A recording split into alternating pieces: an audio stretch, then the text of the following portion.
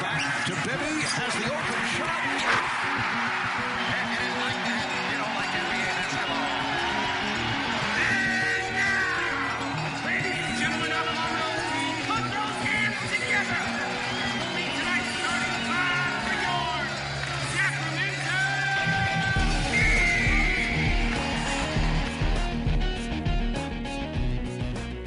Welcome to the Kings Insider Podcast on CSNCalifornia.com. Sponsored by Max Muscle Sports Nutrition. Introducing your host, Sacramento Kings Insider, James Ham. Welcome to the CSN Kings Insider Podcast. I am James Ham. Joining me, Mr. Doug Christie. Doug, we're having the Doug and James driving in the car podcast. What's going on, man? This is the first time, man, but I'm digging it. This not only will be interesting, but it'll be entertaining as we go on back to Sacramento. Yeah, as we navigate our drive home, the Sacramento Kings have knocked off the Cleveland Cavaliers in overtime, an incredibly surprising game. The Kings are playing better of late, but I don't think anyone saw this coming. The Cavs are struggling. Kings aren't. Somehow they come away with an incredible win. Doug, what's your first impression? You know, more than anything, I would look at it and I would say a complete team effort. You get young Malachi, you get Willie Cauley-Stein off the bench, Ty Lawson comes in, they're down 10 points, they change things. But then when you think about that, you and I have talked, and we talked on air many times about how do the Kings, or when will they learn how to play through DeMarcus Cousins? Meaning that when everyone can eat off of his plate because he brings so much to the game. And what we're seeing now, and I talked to Coach Yeager on the radio with Grant, is they're putting him in the post, they're putting him at the elbow, they're putting him in positions that are going to allow him to be very aggressive and allow him to find others, and that's what we're seeing right now. Yeah, they're putting him in a position to succeed, and he's finding a way to make his teammates better, which is something that DeMarcus has struggled with throughout his career. Not that he makes his teammates worse, but he's never been that guy who can figure out how to make everyone around him better. I think, for me, the shining moment of this game came in overtime, and it's a huge moment in the development of DeMarcus Cousins because he had been rolling. He scored 17 points in the fourth quarter and overtime combined. But when the game was on the line, he hit Aaron Aflalo on the elbow for a wide open three, and Aflalo knocked it down, gave the Kings a 3-point lead. They got a defensive stop, and Cousins went to the line and iced it with 1-2 at the line. But that moment when a player realizes that if he's going to beat a great team, and the Cavs, let's be honest, they're a great team. They just won the championship. Yep. And they added Kyle Korver, and he was hot. A lot of players on that team were hot. But you found a way to win, and the way you win is by sharing the ball and being a good teammate and letting someone else share in the glory. Yeah, no doubt. And I've never really thought that is a problem with DeMarcus. He is a willing passer. Guys, you also have to learn how do you do it. What angles do you get at? Where's the double teams coming from? And to watch DeMarcus get the ball, accept a double team, look over because he is 6'10", 6'11", sees Kyle Korver in the middle of the lane, Aaron Aflalo wide open, and the willingness, like you said, was scoring 17 points in such a short span, knowing that he's got it rolling, and to give that up and put it in his teammates' hands shows trust, it shows leadership, and that is a recipe for the Kings to not only be in ball games, but ultimately to start to win some. Yeah, here we are. We're on the Bay Bridge at this point. Right. This is the Doug and James on the Road podcast. And you know what? I think he's a willing passer, and I think he's an exceptional passer who's just now figuring out that he can put up a triple-double almost every night like Russell Westbrook. But in crunch time, he has a propensity to become a bull rush specialist and a guy who tries to do it all on his own, put the team on his back and try to will them to wins, and it doesn't always work. That's where I saw growth, in that the light switch going on and saying, you know what, if I'm going to do this, I've got to share the ball. If we're going to do this, my teammates got me to this point because, to be honest, he was horrible through the first 3 quarters of the game. He couldn't do anything right. and then all of a sudden it starts clicking. And so for him to accept that I can't do this on my own, I think it's huge. It's huge going forward for this team. And they still have time. They've got 18 wins. They're only a game and a half out of the 8 seed. They've got 4 more games on this road trip, 2 sets of back-to-backs. But against, 3 of the 4 are winnable games. I mean, these are actually games that they can go into Indiana or into Charlotte or into Philadelphia, and they can come away with 1, 2, 3 wins. Houston games can be a little rough. But, Doug, something I brought up on the telecast just a few minutes ago, once they get done with this road trip, they will have played 28 games on the road and 21 at home. The schedule flips in the second half. And that's where they're going to have to learn how to be better at home, because they haven't been good at home thus far. They have a worse record at home than they do on the road. And that is, I think, learning how to play together. This is where the road can be a blessing, because you learn a lot about each other out there on the road. And interestingly enough, to your point earlier, when you think about DeMarcus, you think about the fact that when he's out, the Kings have an absolutely terrible record. And we've seen now certain times, whether it's foul trouble or different things, they've gone to the bench and the bench has brought them back in the game. And just that whole trust and all the different things that come along with the ability to trust your teammates, for them to come through and then to continue to play hard. A guy like Garrett Temple stealing the ball and tipping it back in bounds, and Matt Barnes passing and Darren Collison finishing. These are all little winning plays.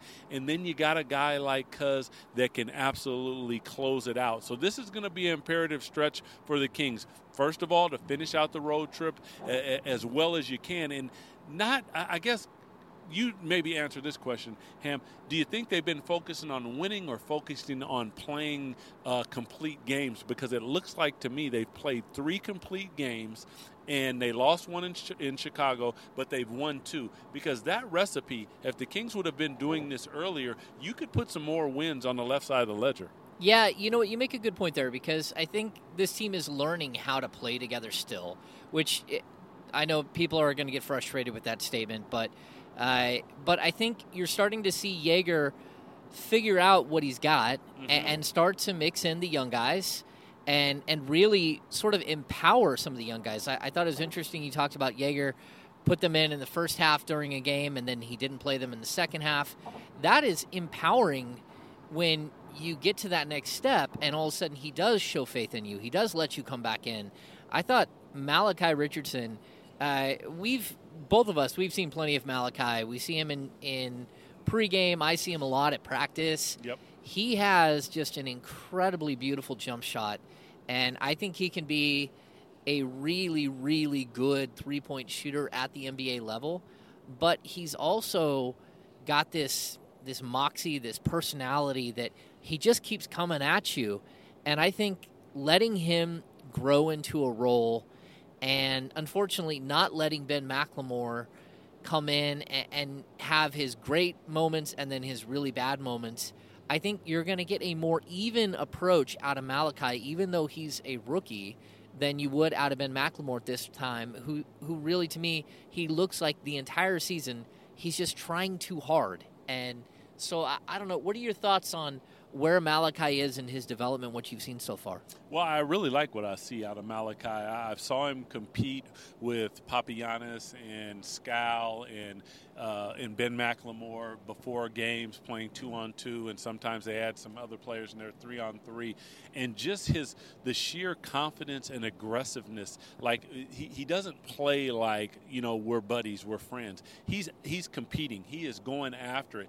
Then first and foremost, I like the fact that he draws a line in the sand right there.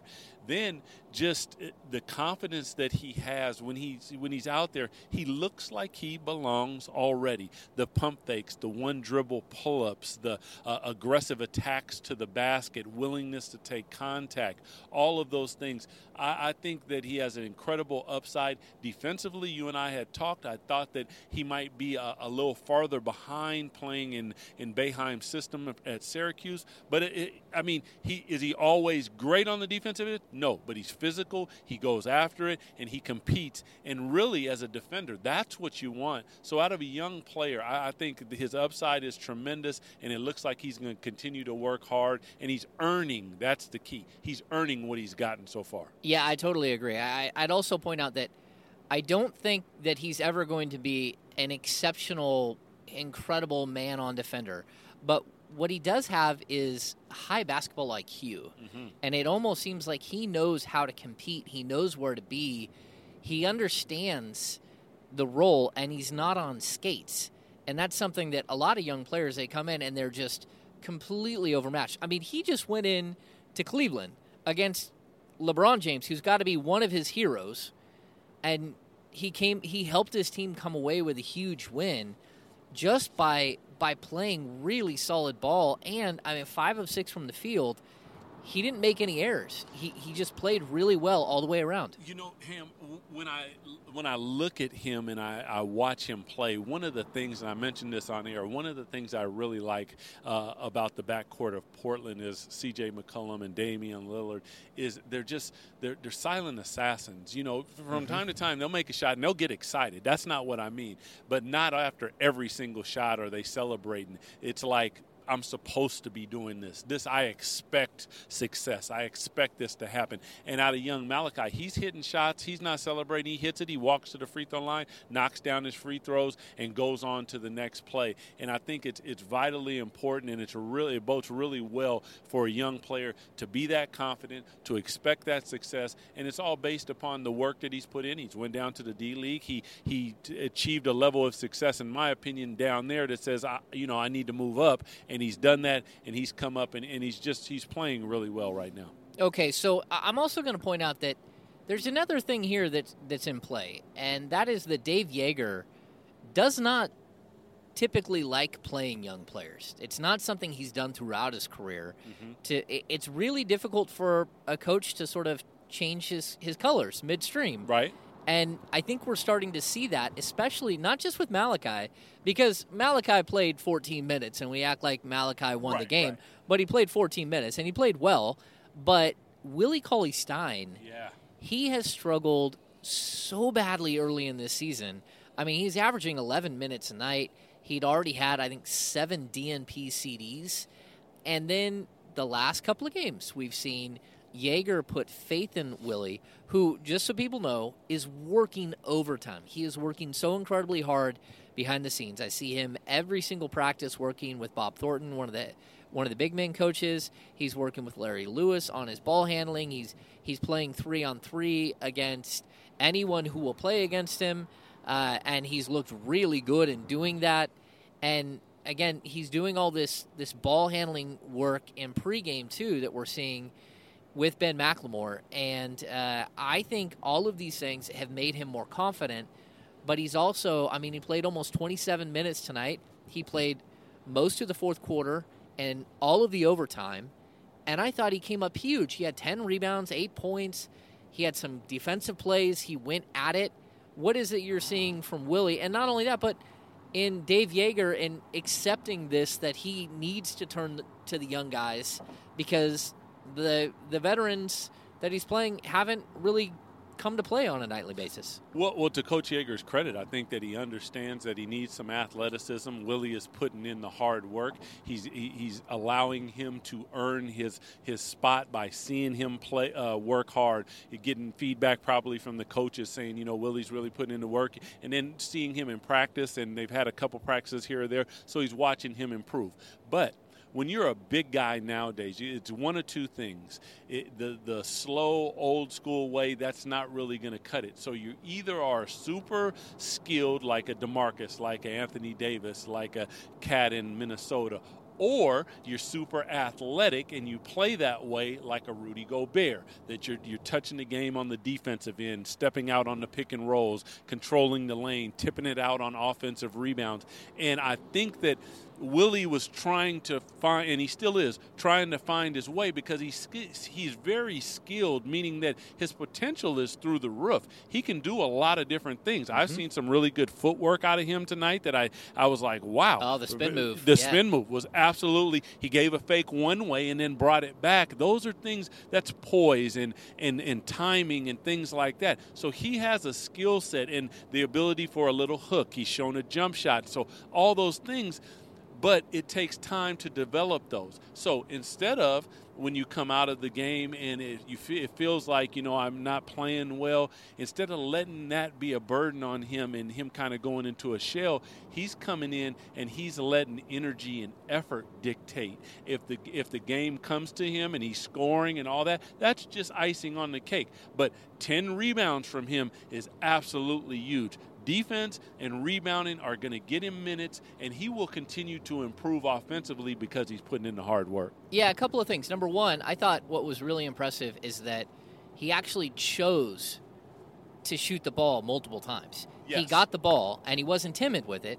He made nice moves. He didn't always hit the basket, but it didn't deter him from coming back the next time down and trying to make a play. But then the other thing that I saw, which I was really impressed with, the Kings are horrible in transition. We all know that. They've been one of the worst transition defending teams over the last couple of years.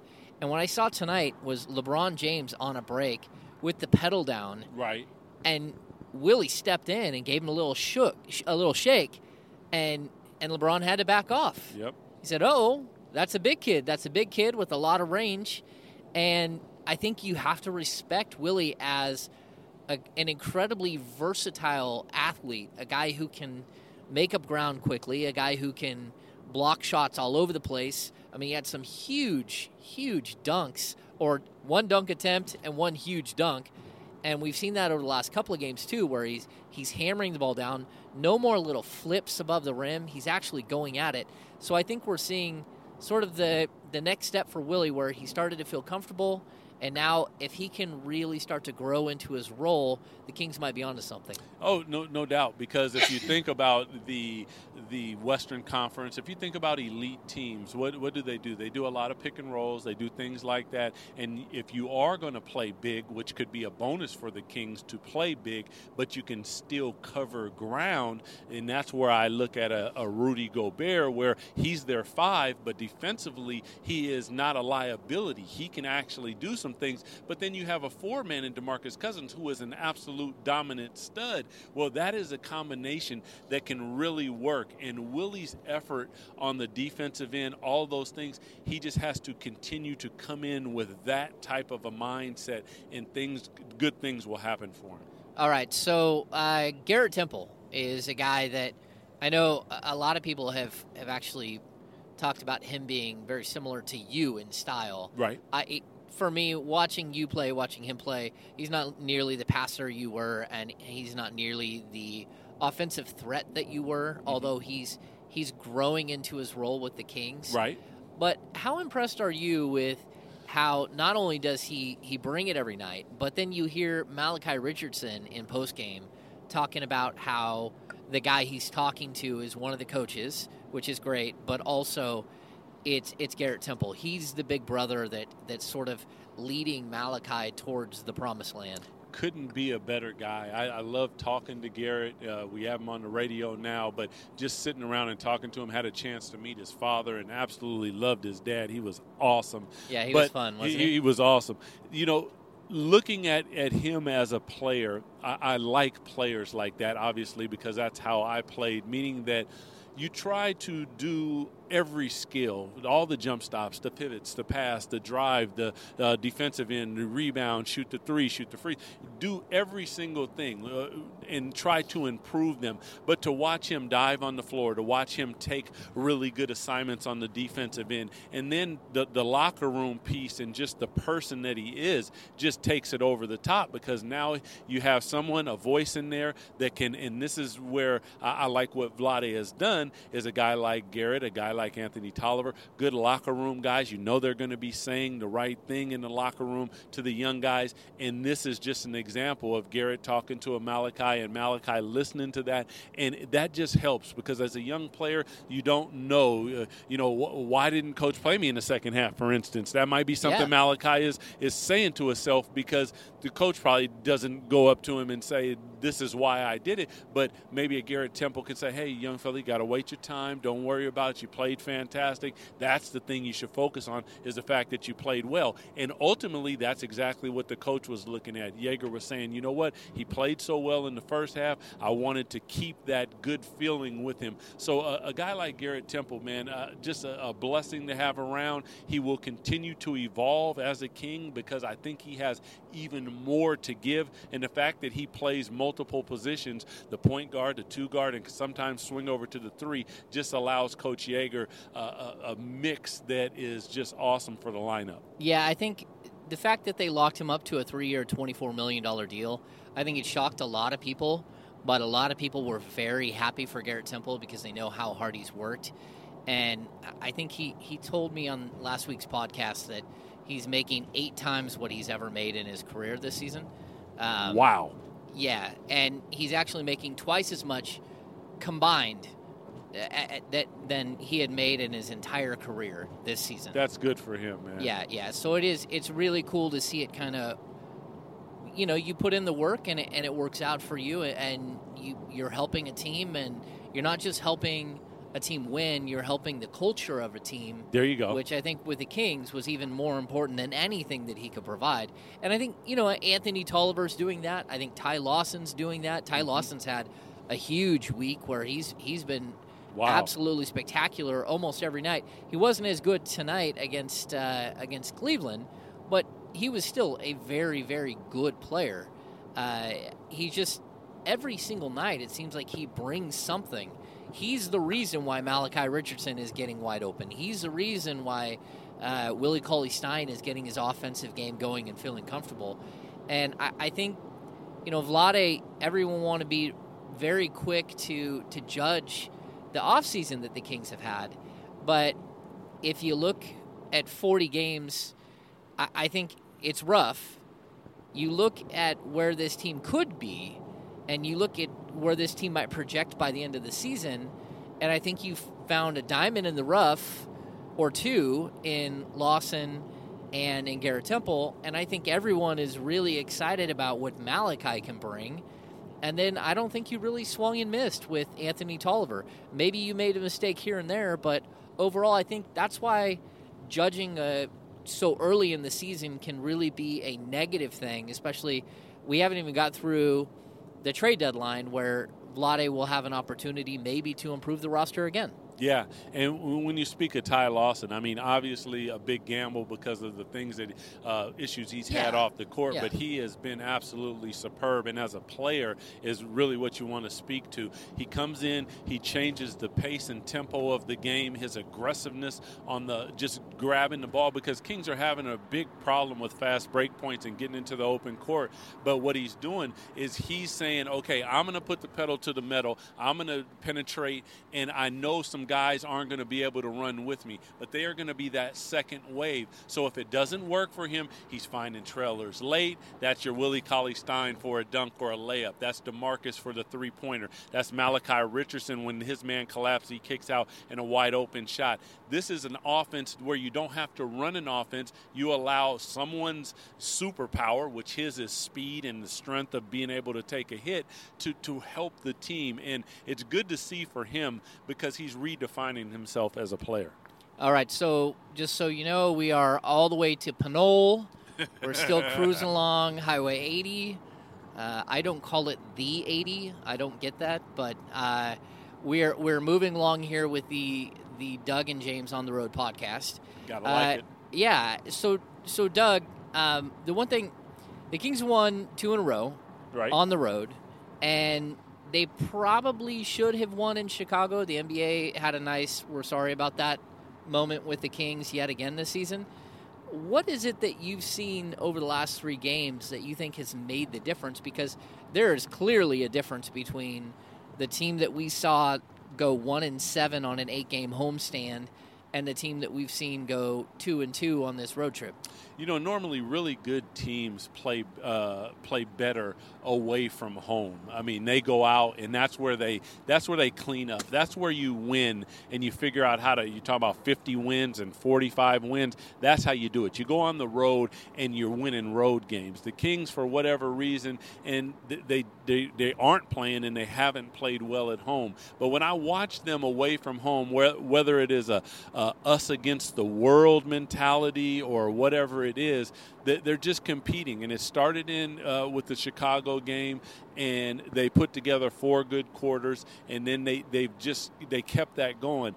And I think they're starting to figure out how do we, our team, not last year or maybe in the future, this particular team right now, with the parts that we have, now that we don't have one of our main pieces in Rudy Gay with almost 20 points a game, how do we compete?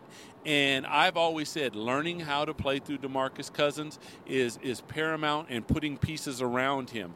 And if the Kings continue to compete the way that they're competing, and that is, we've seen lulls, James, from time to time, whether it's a quarter, whether it's 8 minutes, whether it's a half sometime. The first quarter of a game, the first 12 minutes. And we haven't seen that right now. Tonight, the third quarter, a little bit, but for the most part, they are putting together whole games. And if you can continue to put together whole games, and you have a stud like DeMarcus Cousins who can put up a triple-double, and he may score 30, he may score 40, or he may score 20 and get 10 assists, it is just going to make it so much easier for the Kings. And you're seeing it more and more on a night-to-night basis. And I think if they continue to do that, they're going to win some ball games. All right, so let's look ahead. They do have a couple of games coming up. They've got the Indiana Pacers on Friday night. They've got the Charlotte Hornets on Saturday. And then they get Sunday off, but they come right back. They've got the Philadelphia game, which is a bad one. Right. It's a 2:30 start in Philadelphia, or a 3 o'clock start. Really super early. That's Pacific Standard Time. And then they finish up the trip with the Houston Rockets. But can they win 3 out of 4 here? Can they win 2 out of 4? Can they possibly come back on this road trip above 500 on the trip? See, you're not going to get me caught up in this, because every time that I start feeling like this, they then keep they dragging go out you back down. and they drag me back down, and they all of a sudden they will lose a game that they are absolutely supposed to win. So I would say first things first, start with Indiana. You're up on Indiana by 22 at home, and you end up losing that game. So you know that this is a game in Indiana that you can compete and you can win the ball game. Will you? That's left to be seen.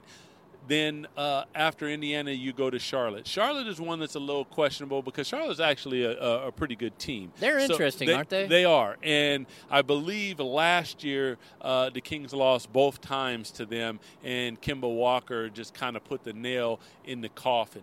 But the Kings could beat them. Yep. Then you go to Philly, which is a team that the Kings have already beat, but they're playing incredibly well right now. So that's going to be a toss-up. And then obviously Houston is a juggernaut, a team that the Kings haven't beat in quite some time, and they are playing out of their mind. So you have a chance to win 3 out of 4, but will the Kings do that? I would say first, I'm going to pump my brakes. I just want to see how they handle what I call prosperity, going into Indiana after a fantastic win against the world championship Cleveland Cavaliers. Now, can you take that prosperity, put it behind you, and come out and compete the same way? Yeah, I think it's a good point. And the Kings need to live one day at a time. That's certainly the way that this season's kind of played out. They get ahead of themselves, they struggle, they fall apart, and the next thing you know, it snowballs. Last season, they lost in double overtime to Kemba Walker and Jeremy Lin playing for the Hornets and at home. And that is what destroyed their season. At that point, right. They were in the 8th seed in January, and from that point on, where they lose 5 in a row, after that they had to play in Portland the next night. Right. They let things snowball. This feels like a team that they can lose a bunch of games because they aren't good enough, but I don't feel like they snowball because they are in every single game. I mean, it's surprising how this team manages to compete on a nightly basis. And I think Dave Yeager's doing a good job of keeping the team together. And DeMarcus, again, talking about it, this team hasn't turned on each other in the locker room, and they're really starting to focus, and maybe things can turn here. Yeah, all those things are totally valid. And the one thing that this is why when I look at DeMarcus Cousins, I go, you guys, hold on. You got to figure out a way to make it work, because we're talking about an absolutely dominant player. And let's not miss the point here. You're in games because of the gravity of which he draws players to him in different things. When he plays fantastic, well, then it's one way. When he plays a game like tonight where he's getting people involved and all those different things, the Kings can take it to another level. And that talent paired with all of a sudden the stability in the organization and Vlade and Vivek and Coach Yeager now and his staff, it's a real nice mix. And now you're starting to put players around because, like we said, Garrett Temple, Ty Lawson, Tolliver, Collison delivering tonight, Malachi Richardson, and then you look at a Willie Cauley-Stein who's that second big that can come in and help. And you got a nice mix, Ham, that you're going to be in ball games. Now you have to figure out how to start closing them out. There we go. You got to figure out how to start closing them out. Well, the Sacramento Kings closed out the Cleveland Cavaliers. Shocking fashion on Wednesday night. It took overtime, but they pulled together and everyone contributed. They only turned the ball over 10 times, which I think was huge. The Cavs did miss 17 free throws, which is absolutely ridiculous, and especially in a tight game. The Cavs are unwinding a bit. They are kind of falling apart, which is interesting to see a championship caliber team with one of the greatest players in the game sort of stumble and fall in their post-championship season. But how big is this win? How big is this win for Sacramento?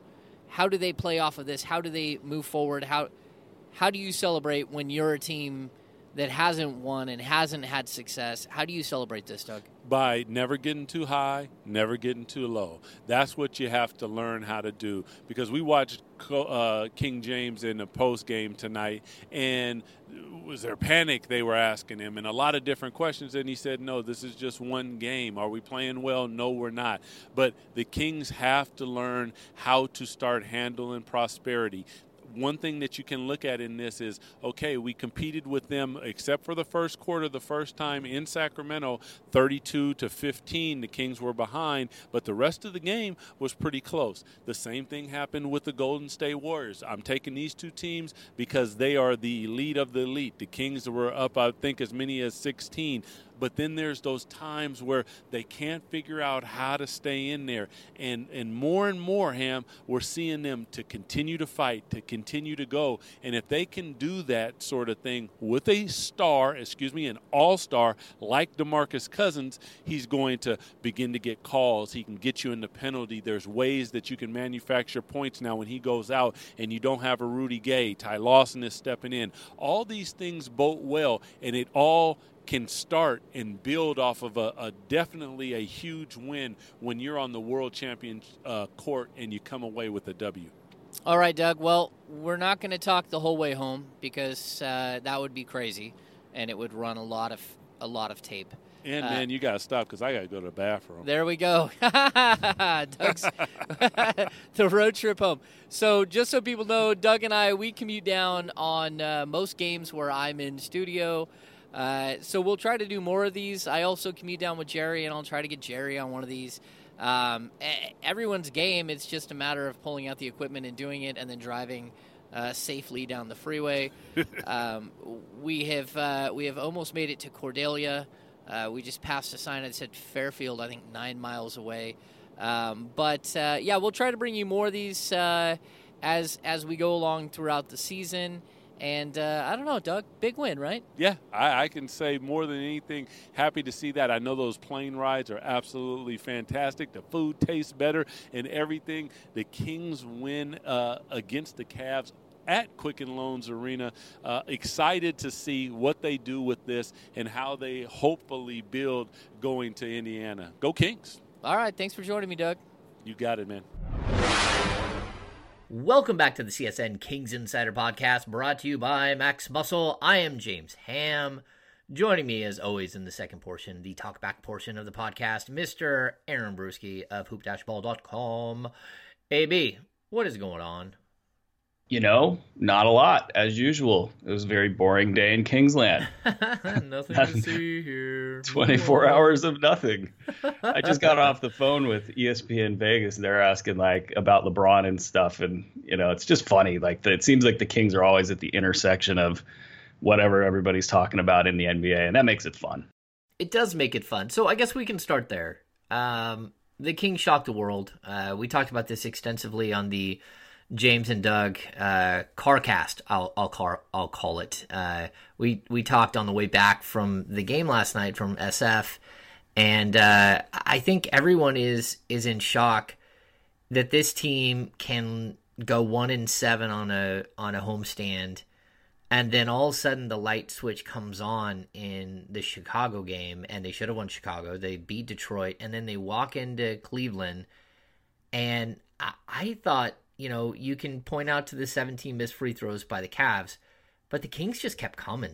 They looked like they were ready to go, and I was surprised. A lot's gone on since we've talked last. The one thing I'll say about that Cavs game, there's something else going on there. There's a big fight between LeBron James and ownership over salary cap dollars, and if this was a playoff game, the Kings lose by 20 because LeBron James actually plays in the first half.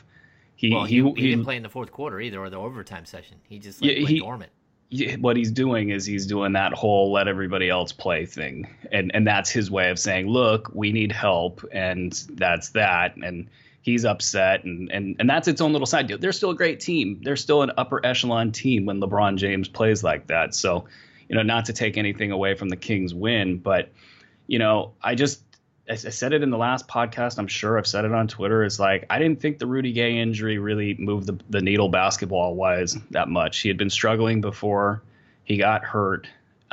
He was really just kind of out of place after a really strong start to start the season. So I just didn't think it was this panic, blow it up, bring in Sam Hinkie, moment that everybody else kind of thought it was. And what it's done is it's forced Dave Yeager to play some players he wouldn't have played otherwise. And you're seeing Malachi Richardson step up, and you're seeing more of the players that, we've been kind of clamoring for here.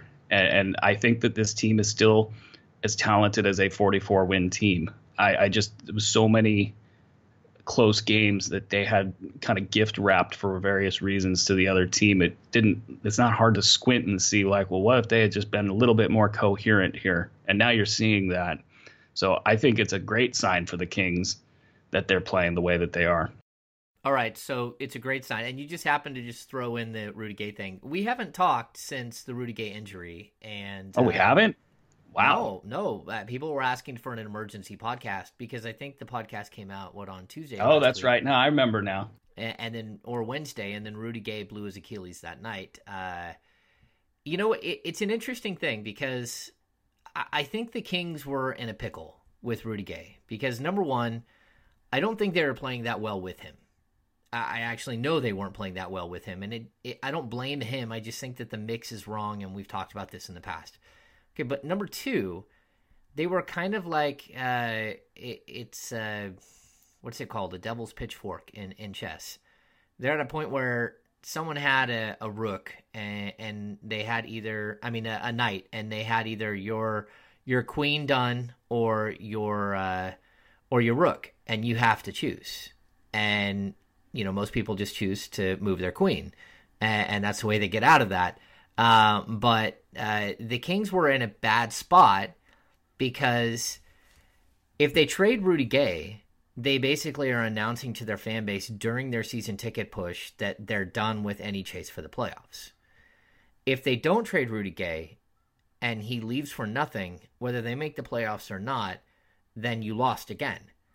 I actually, in some weird, twisted way, by taking the Rudy Gay situation away and just basically shelving him for the next, 6 to 8 months, you kind of relieve this pressure. And I know that there was an opportunity for them to get something for Rudy Gay via trade, but would you have damaged yourself with your fan base enough in that trade to cause issues? And we're going to get to the Kevin Arnovitz piece here in just a little while, but even Kevin brought it up that Vivek Ranadive knew in his heart of hearts that Rudy Gay would never want to leave. Look, Rudy Gay wanted to leave. He was going to leave. It doesn't matter what Vivek Ranadive thought or what people have said that Vivek thought. There was no way Rudy Gay was sticking around Sacramento. I guarantee people that there was no way he was sticking around, and I still think he will opt out of the contract and leave. So but it's a weird situation, Aaron, where did an injury actually short-term, long-term, all around help them? And I don't, is that possible? It is. And I think, though, we have to back up and look at what is Rudy Gay bringing to this team? And the one thing that he brought early on was effective offense, and his defense was okay. And, but you're not counting on him for a major defensive, to be a defensive force. So no, but he can rebound. He can get some steals. He can.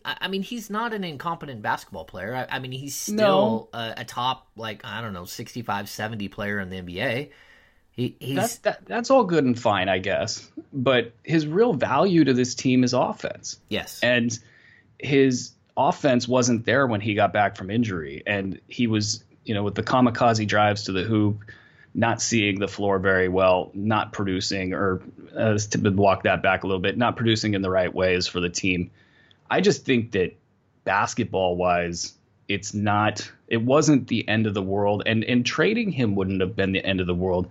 I think that when you look across the league and ask, okay, who are some above-average scorers that are average at defense or even a little bit under average, you can come up with a big list of players that teams would be willing to get rid of, even in the cases of getting rid of the contract. And so I don't think this moved the needle. And if it's not a referendum on Rudy Gay, in his stage of his career for what he does, he's in the right spot.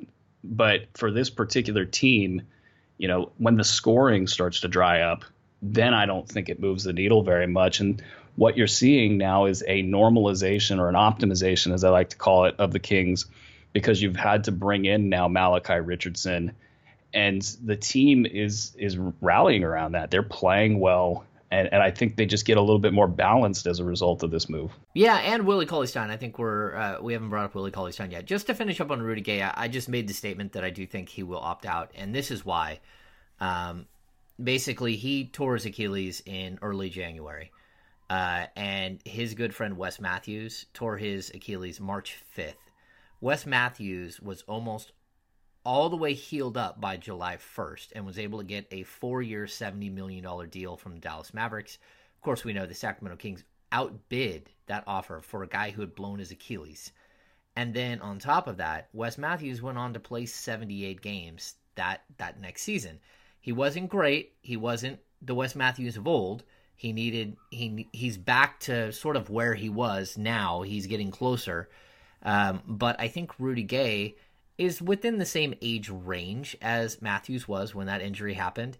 And I think he looks at this and says, look, I got an extra 2 months to heal up. And the way that that Achilles surgery has changed, has morphed, is spectacular for guys, because you remember Kobe did the same thing.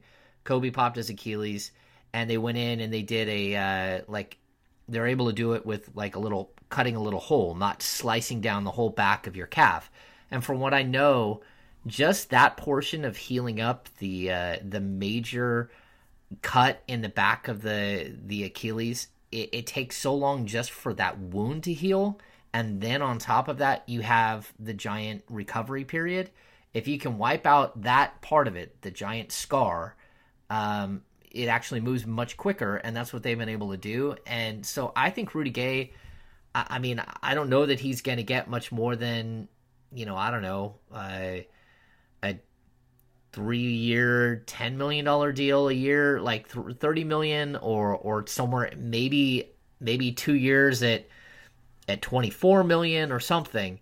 But I still think he opts out and goes and finds somewhere that he wants to play versus somewhere where he can collect a $14.4 million paycheck. Well, and on top of that, the issue there is, does he want to let the Kings impact his following year's free agency value?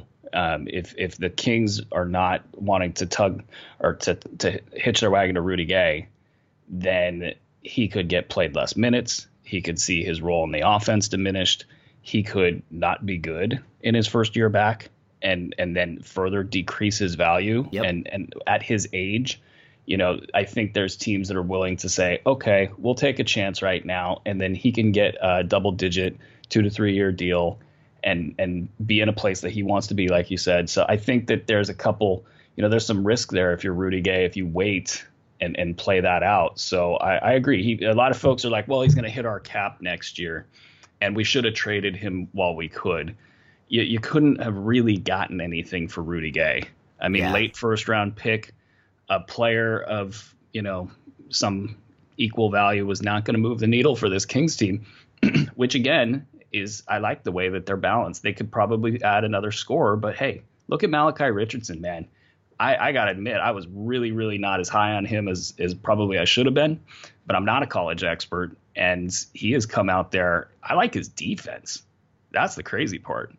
Yeah, the one thing that I notice, I watch him shoot all the time. He has such a beautiful three-point shot. I mean, it just comes off his hand perfectly. He's got a perfect arc. The thing that you rarely see from young players, and the funny thing is Malachi spent 1 year in college. He's already 21. The thing that I've noticed is that he has the same exact shot on every single opportunity. He doesn't do a bunch of crazy... that's the thing Mario Ellie used to complain about Dante Green. He's like, hey, the dude's got 7 different three-point shots. Like, how in the world can you be successful when you have to master 7 different shots? He's like, that's just stupid. That's never going to work. And when you look at Malachi, every single time, even if he's off the dribble, he still pulls up and looks identical. And he's got a really clean-looking shot. And then he's very creative. And the thing that we've always said about him, he's got a moxie, and on top of that, he has a really good understanding of the game and a confidence to his game. He's going to go out there and fire away, and I really think the Kings have been looking for a guy like that who's going to brush off some negativity from missing shots from DeMarcus or from anyone else. He's just going to kind of let it roll off his back and say, hey man, hit me again because I'm going to shoot it, and that's what they need.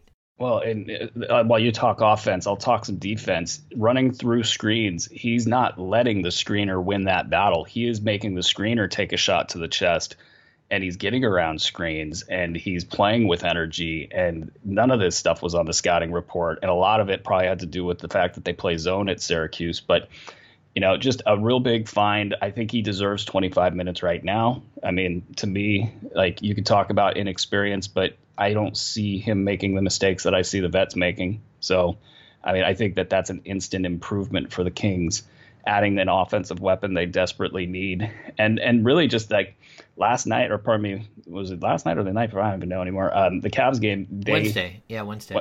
They played with real good precision. They got the ball into the post.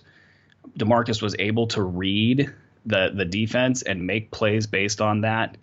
And that is the direction that the Kings need to go. And it was clean. I thought the minute distributions are okay. They still got to get away from the Kufas lineup, but maybe one day. And that's it all looks good for them. They just got to keep it up. All right, so we have a couple of things there. Number one, Doug and I talked extensively on the first half about something that I think was monumental in that game, and I kind of want to get your take. The fact that DeMarcus Cousins in overtime took the ball into the post, read the defense, saw Kyle Korver slip, flung it to Aaron Aflalo, who has missed a gigantic amount of wide open shots this season, but that DeMarcus showed the confidence in Aflalo to make that move and to fling it out, and they came away with a win because of it. For me, that may have been like the biggest aha moment of the season, where DeMarcus showed that he doesn't have to bull rush every single time, and he's willing to make a pass, and it came out the right way for him.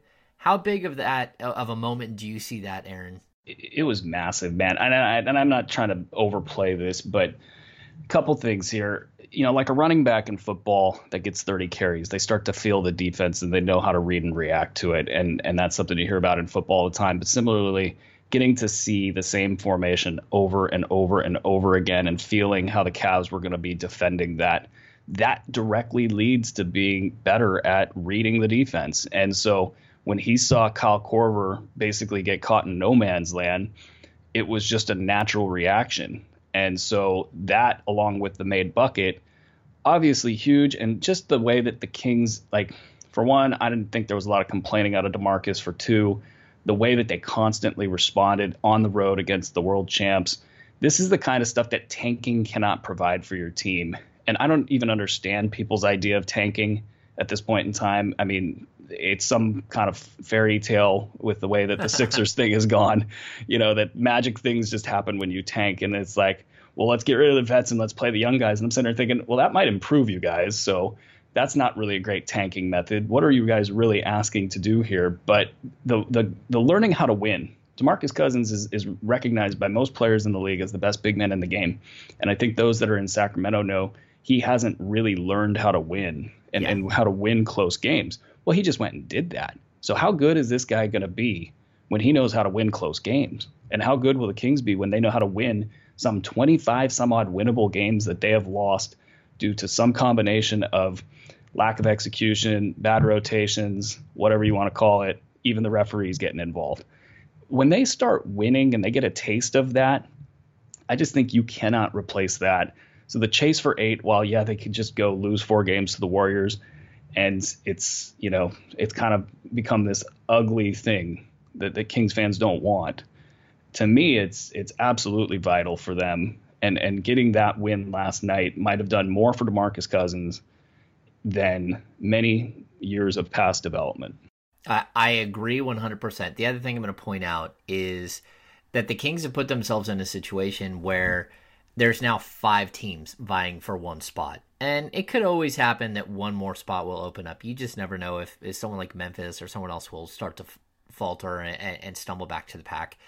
But it's for me, it's a really cool situation in that you basically have like a 38-game playoff where teams are going to be running at each other the entire time. Not a playoff, a 38-game build-up towards the playoffs, because you're now in a pack. And so there's going to be someone who goes out and takes the lead and knocks down the win for other people. But then there's going to be someone who comes from the back and who makes their move around. And it'll be... I don't know, have you ever seen that YouTube video where there's a cyclist and he gets passed by a whole group of people, and then he's pedaling and he does the Superman? He like climbs up and lays flat on, like lays horizontal to the ground on his bike seat and head down, and he, like, the aerodynamics of it hurls him past everybody, and he just like whoosh, all of a sudden he's 50 yards ahead of everyone, and everyone's like, what in the world just happened?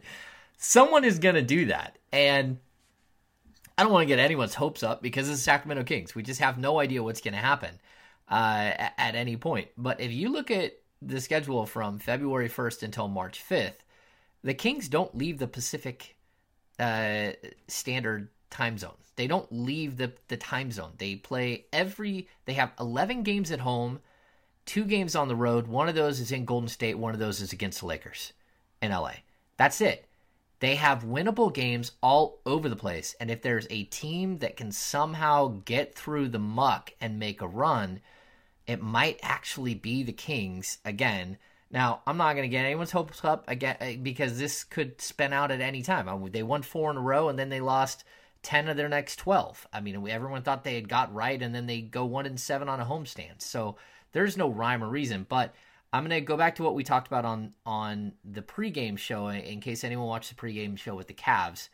Mark Cuban was asked about tanking. He said, like, first of all, if you're the worst team in the league, you have a 75% chance of not ending up with the first overall pick if you're the worst team in the league. So why would you ever let a culture of losing, a tanking, why would you ever let that in your house? Because once you let it in your house and you say it's okay to take games off, it's okay to do these things, it's okay to not play a starter in the fourth quarter. Once you do that, now you're setting a new standard, and that standard is really low. And I thought, like, the interview was spectacular. I think it was from late December. He said something like, so many teams in the league are 4 years away from being 4 years away. That's a good one. And I thought it was brilliant because that's so true. And well, look at Philly. The Philly's 4 years away from being, well... Philly was in the playoffs like 5-6 years ago. No joke. The thing about Philly is they are really like one injury away from it being all falling apart. Joel Embiid is fun, and he's going to be the future and all that. And Ben Simmons, we don't know what his ceiling is, but there's no guarantees, and that culture is not something that you want in the room. And it's probably a good segue to the article. Yeah. Because we do need. The interesting thing is the timing of the article. I think that recently, since the dust up with the B, and I think that there is something to these veteran pickups where guys like Garrett Temple, Anthony Tolliver, and even Matt Barnes. We'll throw Barnes in there. Even Matt and Ty Lawson. I'm going to tell you, and Ty Lawson has a much Lawson. bigger impact in the locker room than people think. Well, let's talk about Malachi Richardson as well. I mean, this is a rookie that's come in and been a pretty good rookie. And I just look up and down this roster, coast to Kufas. I'm just going to small sample size, but go ahead. Yeah, no, absolutely.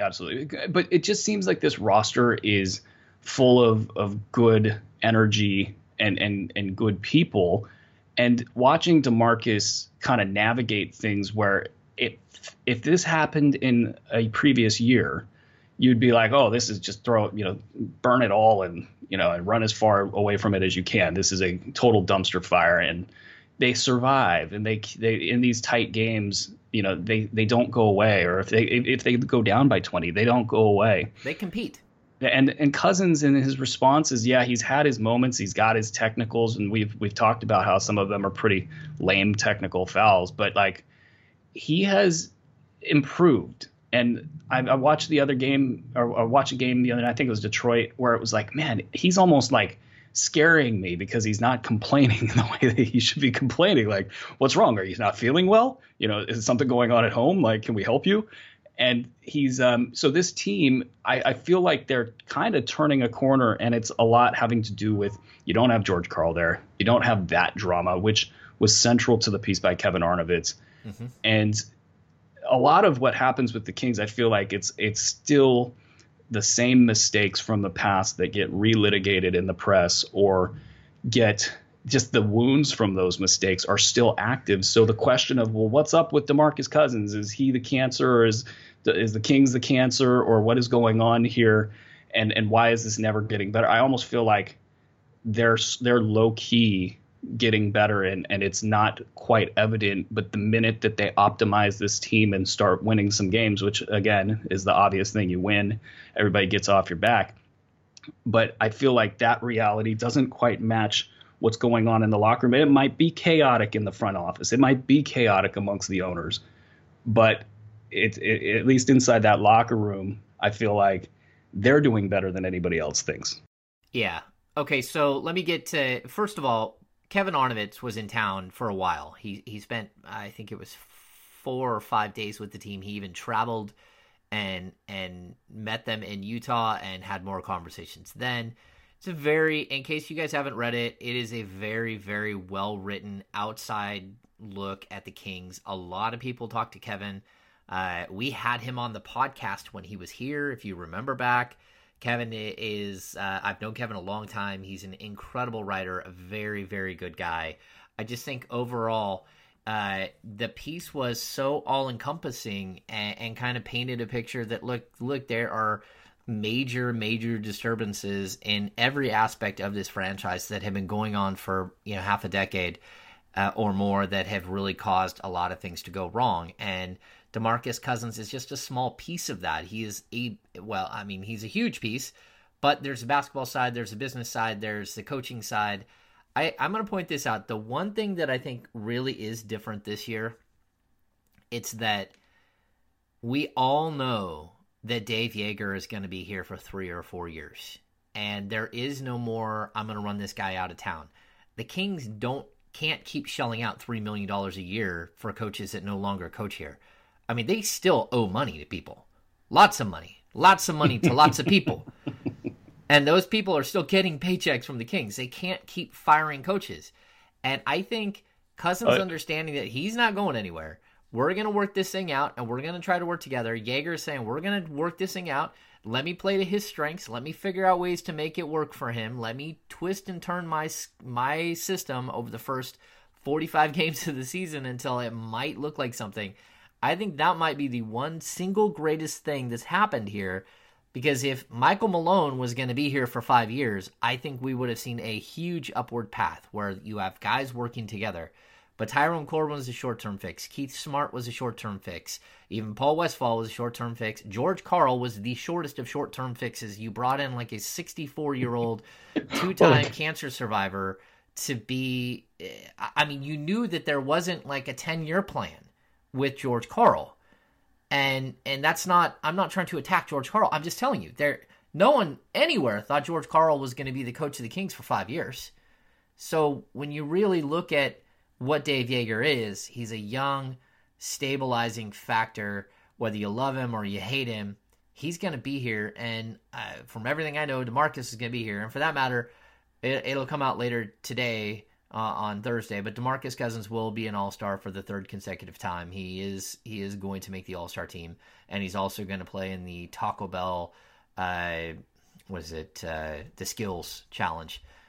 Both of those I do know, so there you go. You have that on the podcast, but just sort of so people know, I think that is the biggest stabilizing thing, and I think you need to read the Kevin Arnovitz piece to kind of capture some of the nuance, and you also need to realize that there's a reason why people in Sacramento haven't written that. And Kevin spent like 4 weeks mulling that piece over while the rest of us are working on a million different things every single day. It's just a different style, a different type of journalism that he was able to do there. And it's great work. I love Kevin, nothing but respect for him. Yeah, it's a journalistic heavy lift if I've ever seen one. It was really well done. And it's funny, I got some text as that piece was hitting the net, and there's still more that's not. Oh, there's a lot more there, yeah. And so I mean, he was fair. He was very fair. He was fair. I mean, some omissions that I don't even know if they're really central to his story. I mean, we all know Pete D'Alessandro was the driving force to bring George Karl in, so I would have liked to see that mentioned in there. He did mention that management told DeMarcus multiple times they weren't going to hire George Karl. That was Pete as well. And then he went and hired George Karl. Right. And all that stuff. I just think what it did, though, is it really got behind the scenes of some of the frustrations and kind of, I don't know, it added some facts to stuff that we've talked about on this podcast and in general. And it'll be interesting to see how people react inside the walls, because this doesn't put the franchise in a good light. You reap what you sow. And so if you can, take stuff like that and learn from it.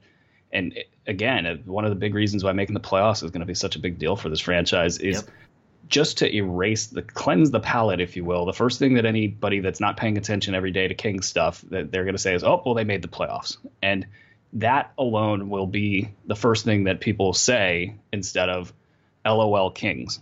And that little thing will help in the free agency market significantly.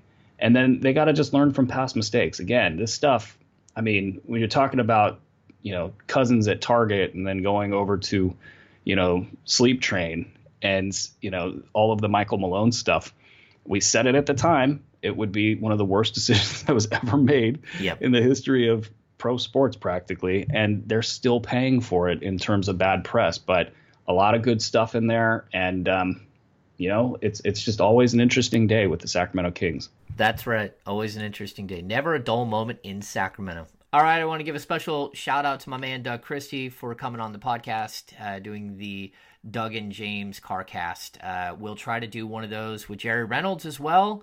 Just try to mix it up a little bit because Jerry and I ride together too. But, some good stuff in there. He's a good man. I don't know. Outside of that, the Kings have Indiana followed by Charlotte. On Friday, Saturday, back-to-back should be a good showdown. It's a good challenge to see where this team is because both of those teams are decent teams, and they're also both beatable. It just depends on what team shows up for the Sacramento Kings, how many minutes of the 48 they play. We'll have to go from there. Aaron, do you have any quick final thoughts? 4 games in 5 nights. That's going to be a little bit rough. Indiana winnable, Charlotte winnable, Philly winnable, Houston probably winnable. But that's a lot to ask. 4 games in 5 nights. That's right. 4 games, 5 nights is brutal. I don't see any way that they win that Houston game. They come back to Sacramento, they fly home, and have another set of back-to-backs Friday, Saturday. They better run at the slowest pace in the history of mankind against that Houston team because they're going to get run out of the gym otherwise. That's right. All right, so that's going to do it for this edition of the CSN Kings Insider Podcast, brought to you by Max Muscle. For Aaron Brewski, I am James Ham. We will see you soon.